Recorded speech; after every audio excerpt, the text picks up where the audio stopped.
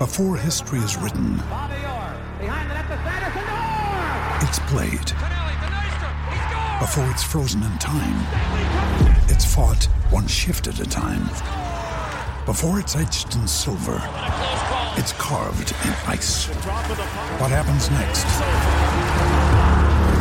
will last forever. The Stanley Cup Final on ABC and ESPN Plus begins Saturday. Snow is in the early forecast for Penn State, Minnesota. The Gophers' big wide receivers are X factors against the Lions. James Franklin is listed among the candidates for the open Florida State job, and Penn Live's David Jones offers his Penn State, Minnesota take in the latest edition of its Big Ten Power Poll. I'm Dustin Hawkinsmith from Penn Live. We'll cover all those headlines right here on the Penn State Update.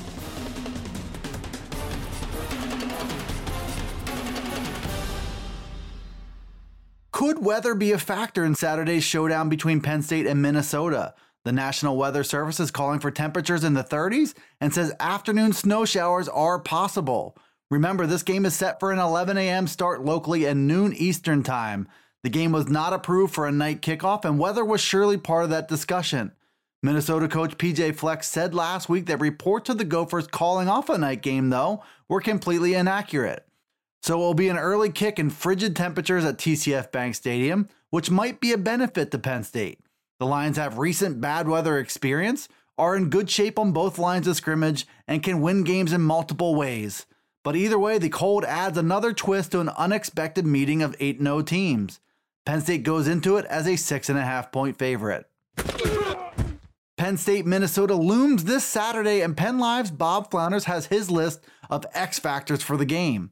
On the Penn State side, PJ Mustipher is a name to circle as he makes his first career start. The sophomore defensive tackle is big, athletic, and already a big part of Sean Spencer's interior rotation. Now he gets a start and a heavier workload with Antonio Shelton serving a one-game suspension. Coach James Franklin said last week that Mustipher and Robert Windsor would absorb the bulk of Shelton's snaps. And for Minnesota, the Gophers have a veteran running back in Rodney Smith. They also have a group of big, talented, and dynamic wide receivers led by senior Tyler Johnson. Johnson has 43 catches for 626 yards and 7 touchdowns this season.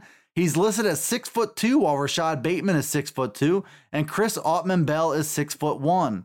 That group will have the attention of Brent Pry to try and minimize their damage down the field.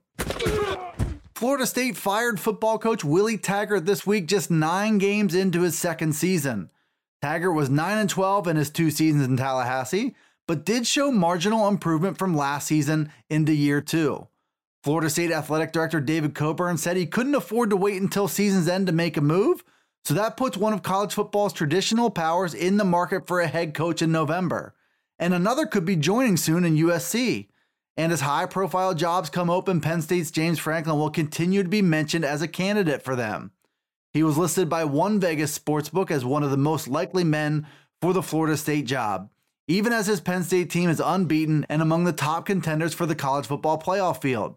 This might just be life with a young, desirable coach who is a proven recruiter and a program builder. It also wouldn't be a surprise to see Franklin once again linked to the USC job if that comes open as well. Even so, he's invested a lot into what he's doing at Penn State and is unlikely in this corner to make a lateral move. Penn State holds onto the number 2 spot behind Ohio State and Penn Live columnist David Jones' latest Big Ten Power Poll. Wisconsin checks in at number 3, and a rising Michigan team is at number 4. Minnesota sits at number 5, just ahead of Indiana and Michigan State, and is among the biggest surprises in the league so far. The Golden Gophers have reached this point with a balance of offense and defense. In particular, Minnesota poses a big threat in the receiving game and has a huge offensive line. So what must Penn State do to take control of Saturday's big game? By Jones's estimation, that will require taking advantage of an edge the Lions have in the trenches on both sides. Do that, and the Lions then have a date with the number 6 team in Jones's Big Ten Power Poll in Indiana, then the highly anticipated matchup with Ohio State in Columbus. 4 big weeks ahead for Penn State, starting Saturday against Minnesota. Thanks for tuning in to the new Penn State Update Daily News Briefing. It's available every day right here on Penn Live, and it's on Alexa, Apple, Google, Spotify, and Stitcher. Be sure to follow, like, subscribe, and rate the podcast where you listen to it, and get all the latest from us here at PennLive.com/Penn State Football.